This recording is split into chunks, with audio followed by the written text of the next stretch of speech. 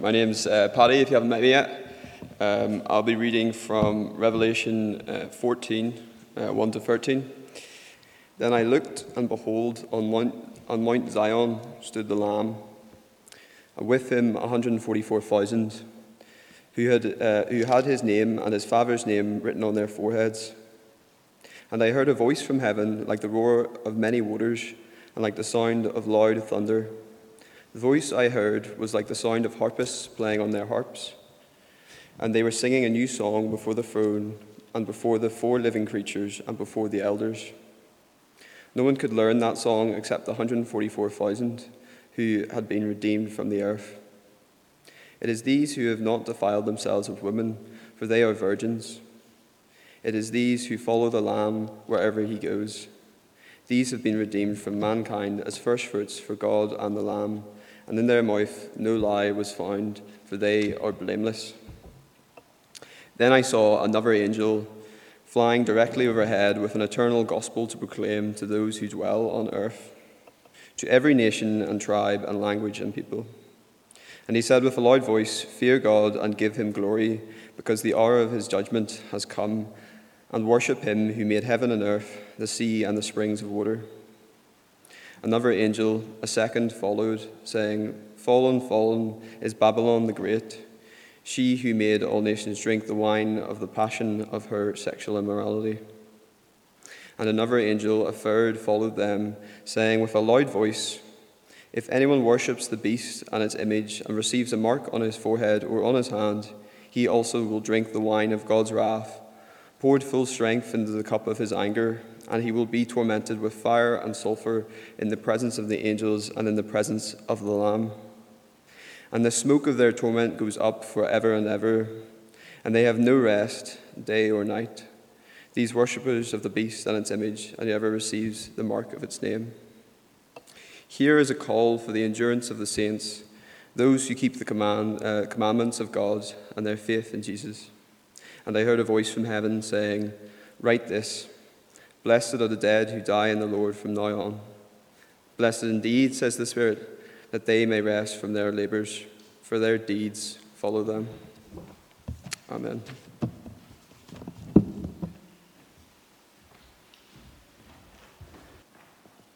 The psalmist writes, "Praise the Lord, all nations. Extol him, all peoples. For great is his steadfast love towards us, and the faithfulness of the Lord endures forever." Our God and Father, we praise you because you are praiseworthy. And we ask that as we study your word together this evening, that you would impress that upon each one of us. Help us to see how wonderful you are. We ask, too, that you would help us to see the world around us as it really is, and that in doing so we would be equipped, enabled to live as faithful followers of the Lord Jesus. We ask these things for his name's sake. Amen. Well, one of the most iconic photographs ever taken, it was taken by a man called Jim Rosenthal. It's called Flag Raising on Iwo Jima. If you know the picture I'm talking about, you might be able to bring that image to your mind right now. It was taken at the climax of an important battle during World War II on an island called Iwo Jima. And the photo is of 5 American Marines and 1 Navy corpsman, and they're all braced, standing at the top of a hill, holding aloft the American flag. And around 15 years ago, the Hollywood actor and director Clint Eastwood made a movie about that battle. It was called Flags of Our Fathers, and the movie told the story of the Battle of Iwo Jima through the lens of the 6 Americans involved in raising that flag. But there was something quite unusual about the film, because another movie was released at around the same time. It was called Letters from Iwo Jima. And Letters from Iwo Jima was made by members of the same production team as that first film, Flags of Our Fathers. And it actually told the story of the same battle. But instead of looking at the battle through the lens of the American military, Letters from Iwo Jima told the story from the other side of the conflict. It looked at that same battle through the lens of the Japanese soldiers who were involved. One battle, two angles. And the reason that I mention that now is that is kind of how Revelation chapters 13 and 14 work. They each paint a picture of the same global conflict. But each chapter puts a different warring party in the foreground. Now, the war it tells us about isn't fought with physical violence or arms. It's a spiritual war. But it might surprise you to know that you and I are caught up in it right now. It rages on even today. Now, we are in the middle of a series in the book of Revelation on Sunday evenings, and it's worth, fronting up to the fact that Revelation uses language and images that are unusual for us. They're different than what we might be used to. But those images don't mean that it's a science fiction story or that it's a fantasy story somehow. Nothing could be further from the truth, in fact. Revelation peels back the curtain of human history to show us things as they really are in the world. And one aspect of what it shows us is that right now, a spiritual war is raging. We looked at how that war broke out a couple of weeks ago in Revelation chapter 12. Satan was portrayed in Revelation 12 as a dragon, and that dragon was decisively defeated by Jesus' death on the cross. But although he was defeated, he wasn't destroyed. And in fact, he was enraged by that defeat. Just look with me. It should be on your service sheet, the first verse printed, chapter 12 and verse 17. Then the dragon became furious with the woman and went off to make war on the rest of her offspring, on those who keep the commandments of God and hold to the testimony of Jesus. Satan decides to wage war on God's people. And in Revelation 13, the following chapter, we find out what that war is like. Revelation 13 reads like a military intelligence report. It tells us how the war is fought, what the dragon's tactics are. We thought about that last Sunday night. And what we saw is that Satan has deployed two beasts, two lieutenants, to do his dirty work on the earth. And the main focus of their attack on humanity is who people worship. That's the big focus of the war. The dragon's ultimate objective is to lead people away from worshipping the true God and into worshipping him. Satan is waging a war for the praise of the nations. And all of that helps us to understand the world that we live in, because it means that the world isn't neutral when it comes to Jesus. We often think as though it is, don't we? That the world's like a kind of a blank slate, that it's neutral ground when it comes to the Christian faith. But Revelation 13 says, no, that's not right. Satan and his forces are at work in the world right now, and their aim is to steal people's worship away from God and to claim it for themselves. Now, it's important we don't mishear that. We shouldn't take it to mean that Satan is the only factor in play and that people are morally neutral or are all just pawns, because we definitely aren't. But it does help us to understand that there is far more to what's going on in the world around us than we might first think. And as we come to understand that, I guess I certainly found myself being sobered by it. I don't know about you. But Revelation 13 isn't the whole story. And it isn't the whole story for two reasons. Firstly, as we read on through chapter 14 and into the beginning of chapter 15, we find out how this worship war ends. Actually, it's worth looking at that for yourselves for a moment. Look on to chapter 15, verse 2. Again, that should be printed as one of the final verses on your service sheet. Chapter 15, verse 2. John writes this, "And I saw what appeared to be a sea of glass mingled with fire, and also those who had conquered the beast and its image and the number of its name, standing beside the sea of glass with harps of God in their hands." Revelation 15, at least the first couple of verses, looks forward.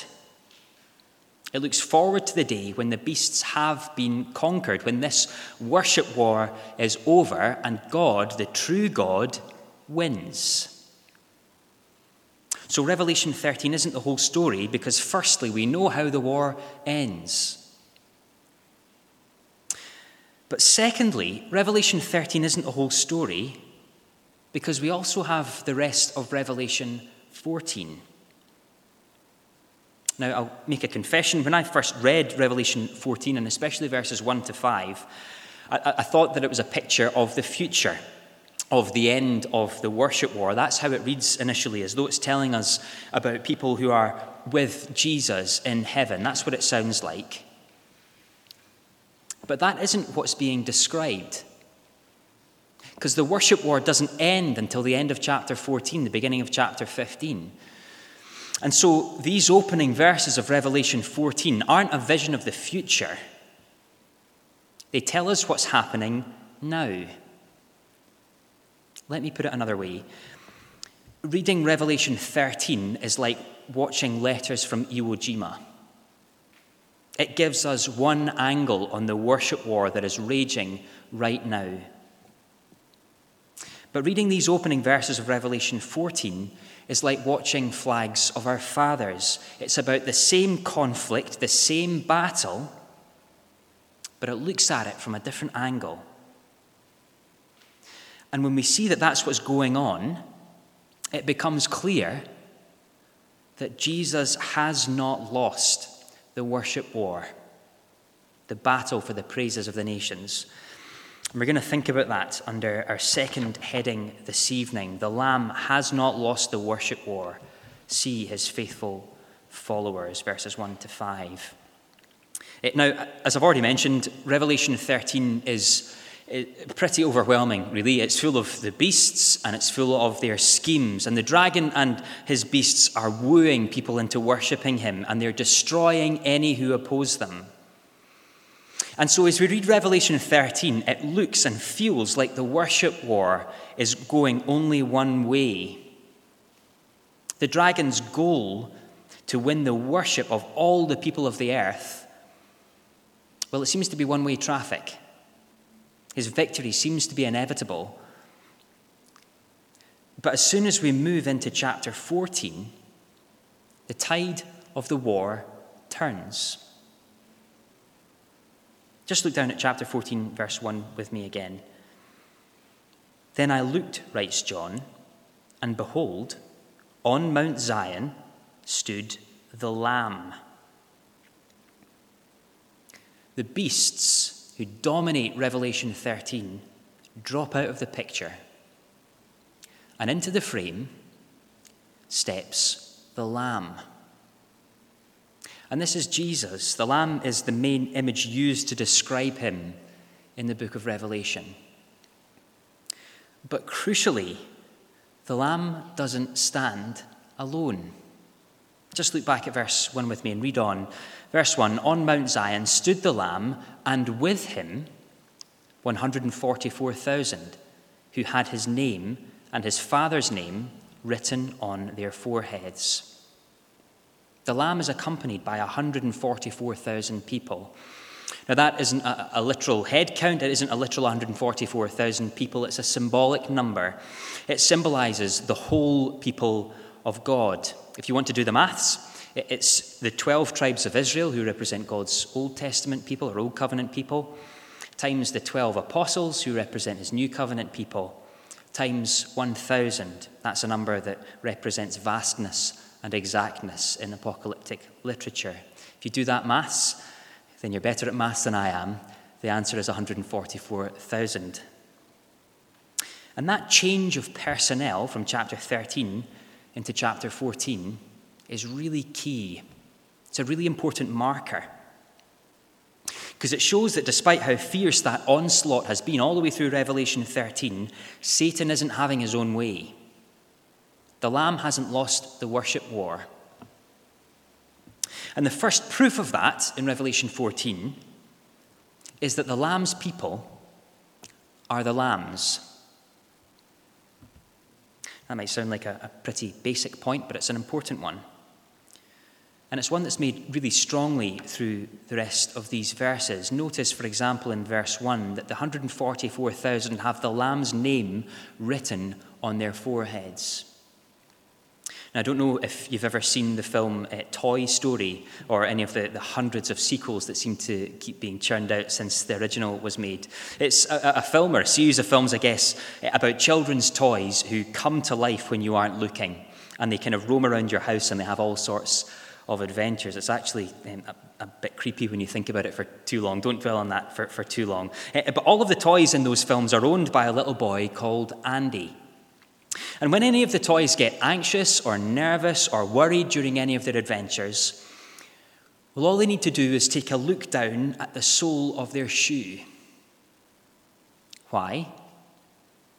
Well, because to mark them out as his, as belonging to him, Andy has written his name on the bottom of their shoe. They belong to him, and they've got the mark to prove it. And that's something like what's going on in Revelation 14. See, back in chapter 13, people who worship the beast take his mark. They are set apart as his, branded, if you like, with his name and number.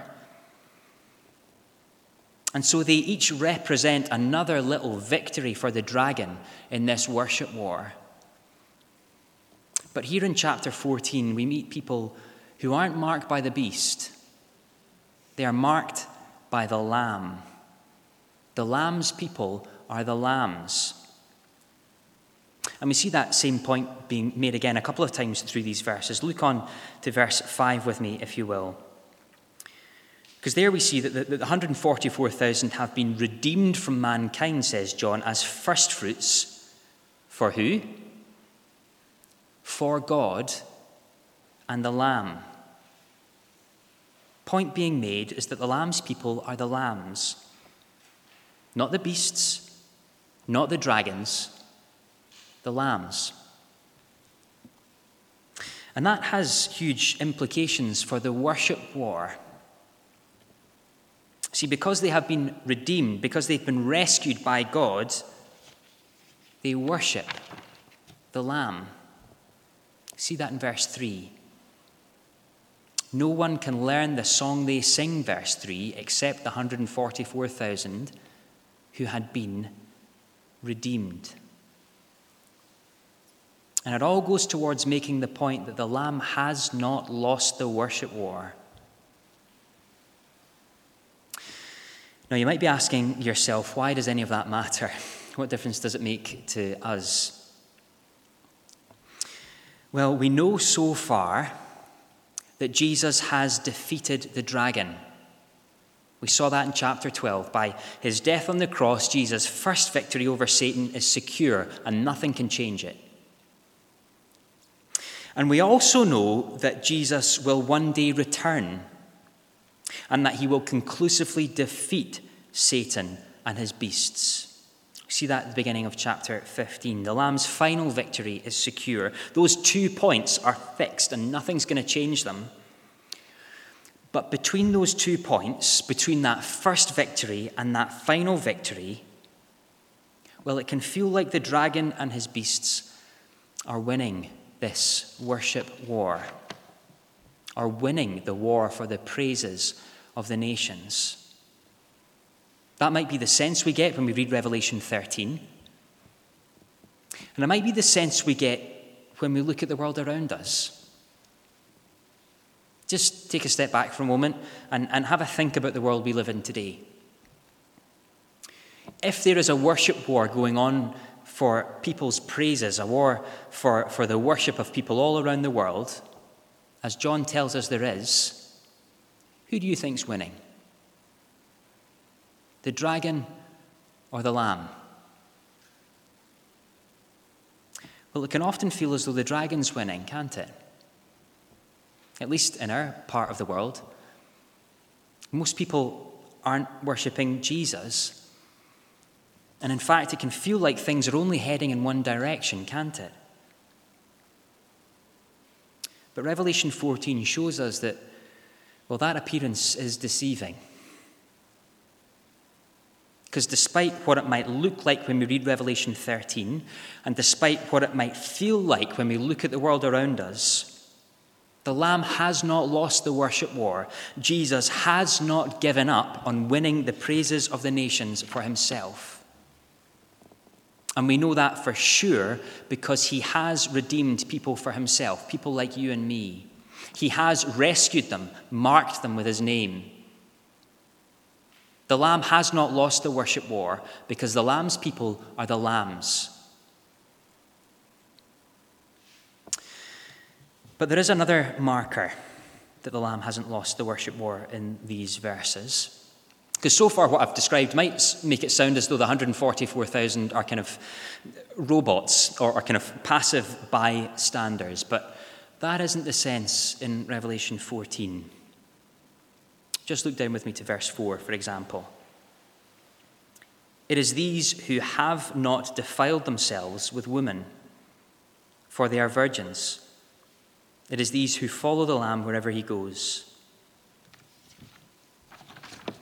Notice, firstly, the Lamb's people are virgins. Now, that isn't meant to be a literal thing. It's not that God only rescues celibate people. It's picking up a metaphor used in numerous places in the Bible that conveys the idea of fidelity to God, not two-timing him or cheating on him by worshipping other gods, but remaining faithful to him.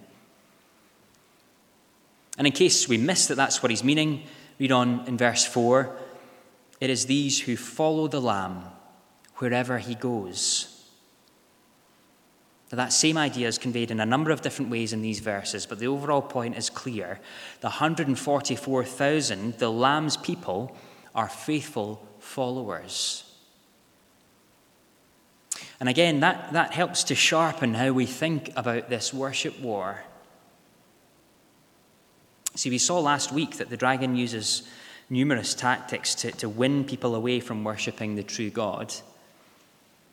And one of those is to engineer things such that Christians are excluded or ostracized when they stick with Jesus. Actually, it's worth looking at that for yourselves. If you look back to chapter 13 and verse 16 for a minute. Chapter 13 and verse 16. This is part of the devil's tactic. No one can buy or sell unless he has the mark. That is, the name of the beast or the number of its name. The picture is of people being excluded or kind of economically ostracized because they won't take the mark of the beast. They stick with Jesus. They're faithful to him. And being ostracized for being faithful to Jesus may well be familiar territory for some of us. We feel it at a kind of broad cultural level, don't we? Christians are often cast as standing on the wrong side of history over various issues, aren't we? Often hot potato cultural issues that change from generation to generation. And we feel it at a more personal level as well, I think. Maybe your experience as a Christian is being made to look or to feel like, well, you must be a bit of an idiot if you're going to follow Jesus. How could you follow Jesus in today's society? It's so outdated, so out of step with the culture. And so the temptation to make one small compromise here, another small compromise there, can start to creep in. I don't really need to stick with Jesus the whole hog when it comes to how I use my money or my body or how I approach my work. My colleagues don't really need to know that I'm a committed Christian, or I don't need to speak about Jesus in public. If I keep my head down and I make one or two little compromises in how I live here or there, well, that should be enough just to kind of grease the wheels for me in life, to make life easier to be a Christian. And after all, what difference does it really make? Well, Revelation pulls the curtain back on all of that. Helps us to see that there is a worship war going on in the world, a war for the praises of the nations, and it shows us that as Christians we are not passive in that worship war.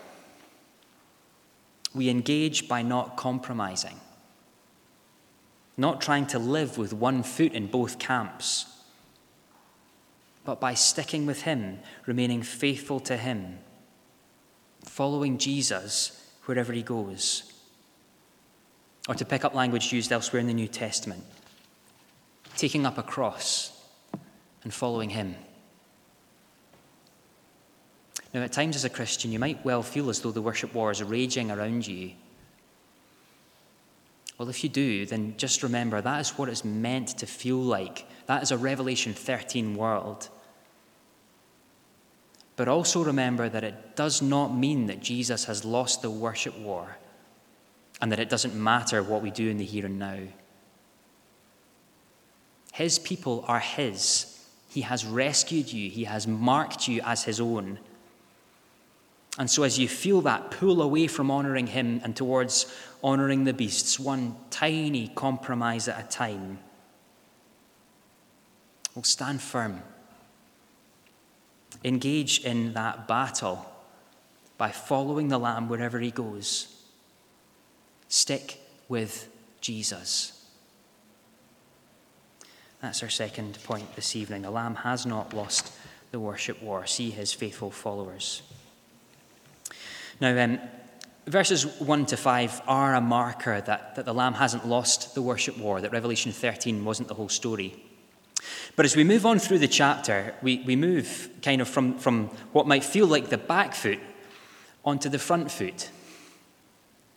We see not only has the Lamb not lost the worship war, but we see that he takes the fight to the beasts. We'll look at that under our next heading this evening, verses 6 to 13. The Lamb fights the worship war. Now, in verses 6 to 13, there is a reversal. 3 angels arrive on the scene.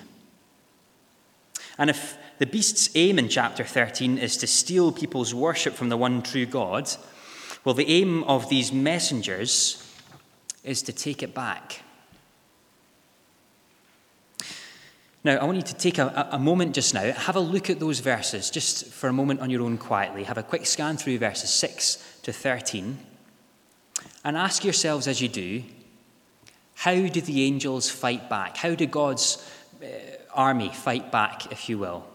Just take a moment to do that just now.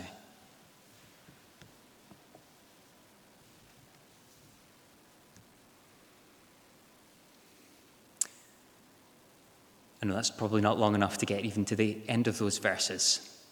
But can you start to see any similarities or continuities between each of those 3 angels? How is it that they fight back?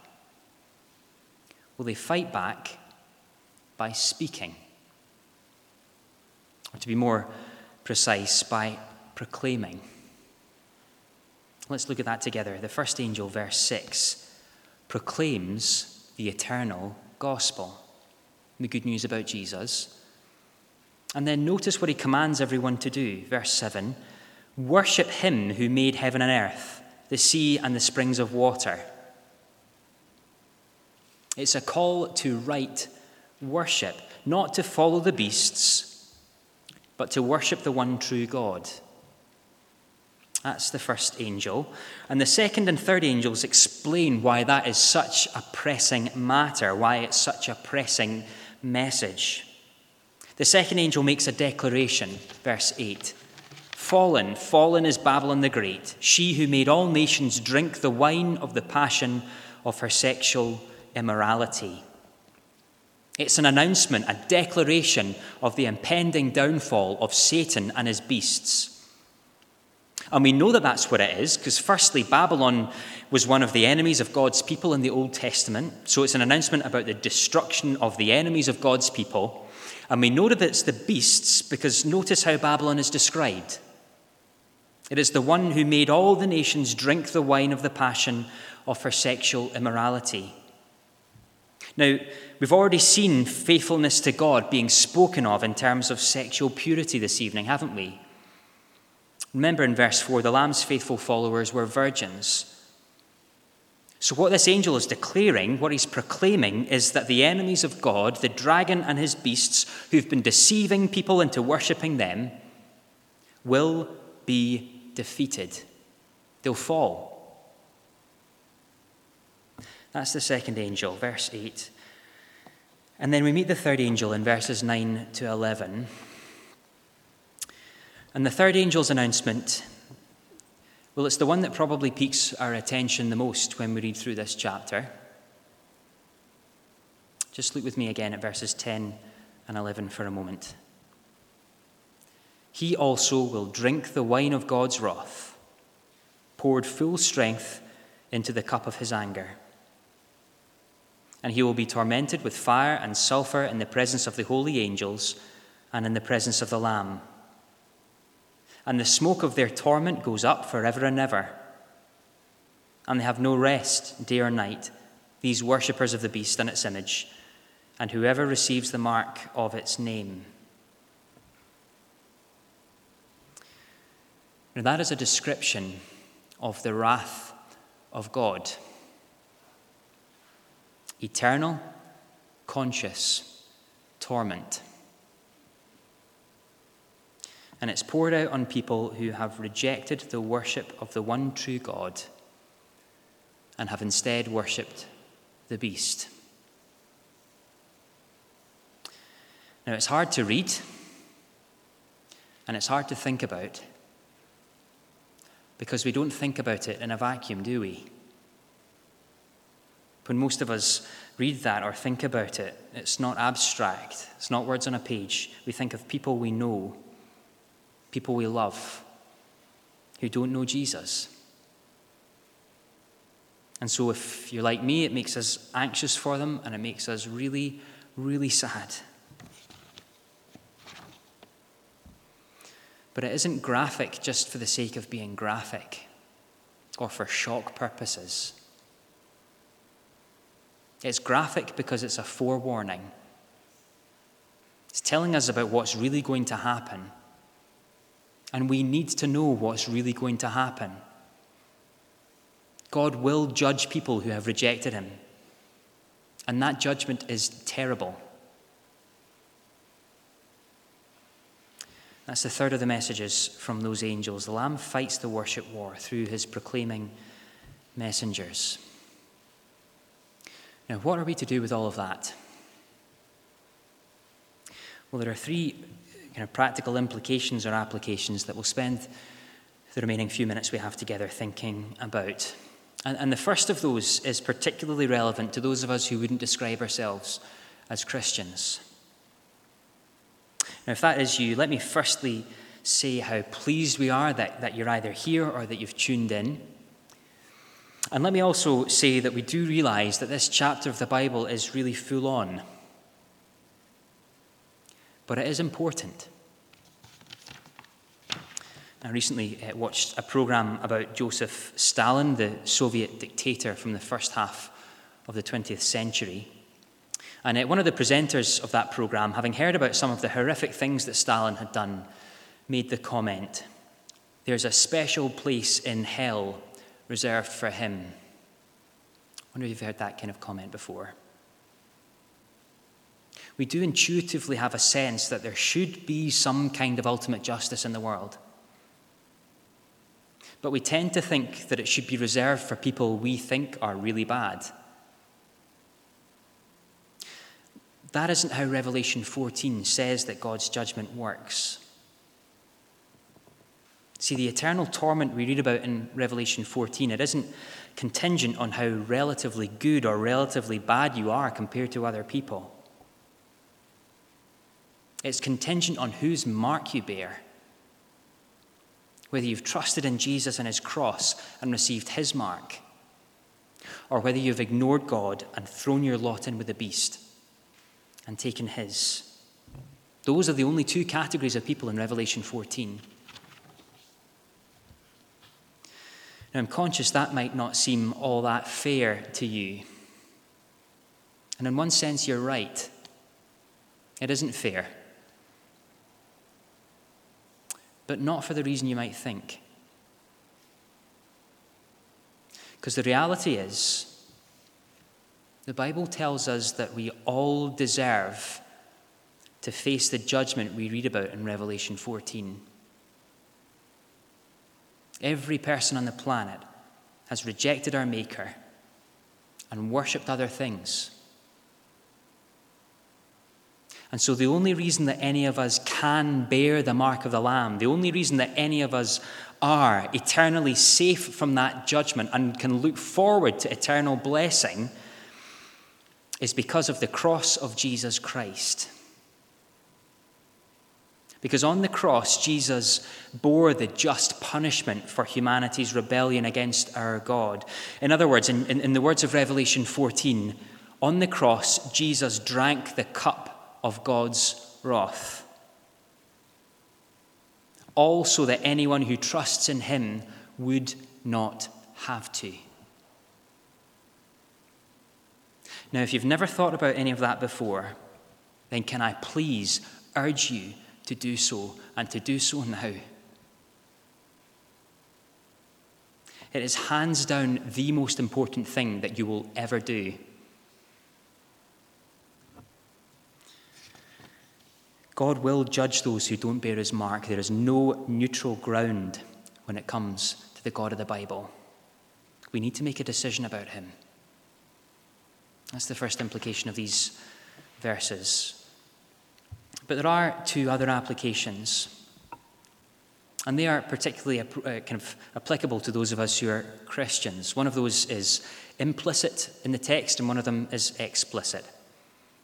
The first one, the implicit one, is to notice how it is that the Lamb fights back in the worship war.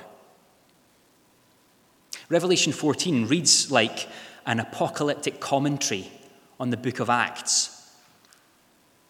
Between that first victory on the cross and that final victory when he returns, this is how the Lamb fights for the praises of the nations, by his messengers telling people about him, calling people to right worship.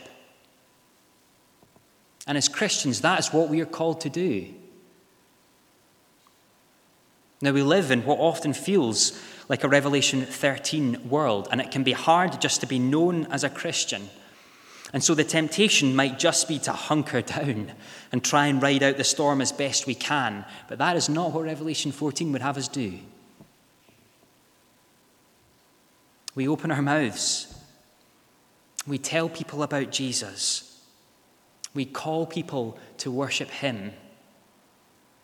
And we do so because he is the only one who is really worthy of our worship.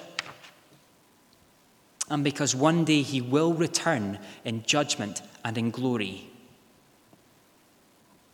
That's one big application of these verses to Christians, to be messengers. Or to use language that I guess might be familiar to some of us who've been around Chalmers for a while, to take one step forward in evangelism. We fight the worship war by speaking, by calling people to rightly worship the one true God. That's the first application. And secondly, and more briefly, the second application to Christians comes in verse 12. Just read that again with me. Chapter 14, verse 12. Here, writes John, is a call for the endurance of the saints, those who keep the commandments of God and their faith in Jesus. This vision ends by landing on the application that's been cropping up again and again through Revelation. We saw it last week and we've already seen it this evening. A call to endure. to keep going, to remain faithful to Jesus. Now we know how the worship war began. Jesus won at the cross. And we know how the war will end.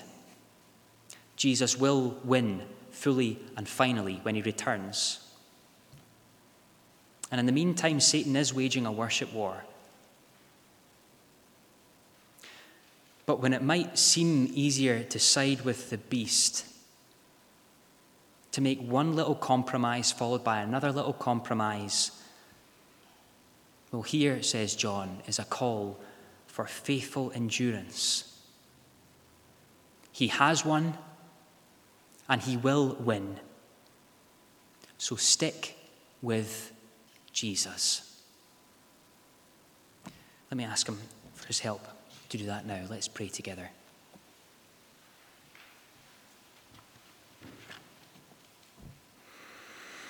Our God and Father, we praise you as the God of all things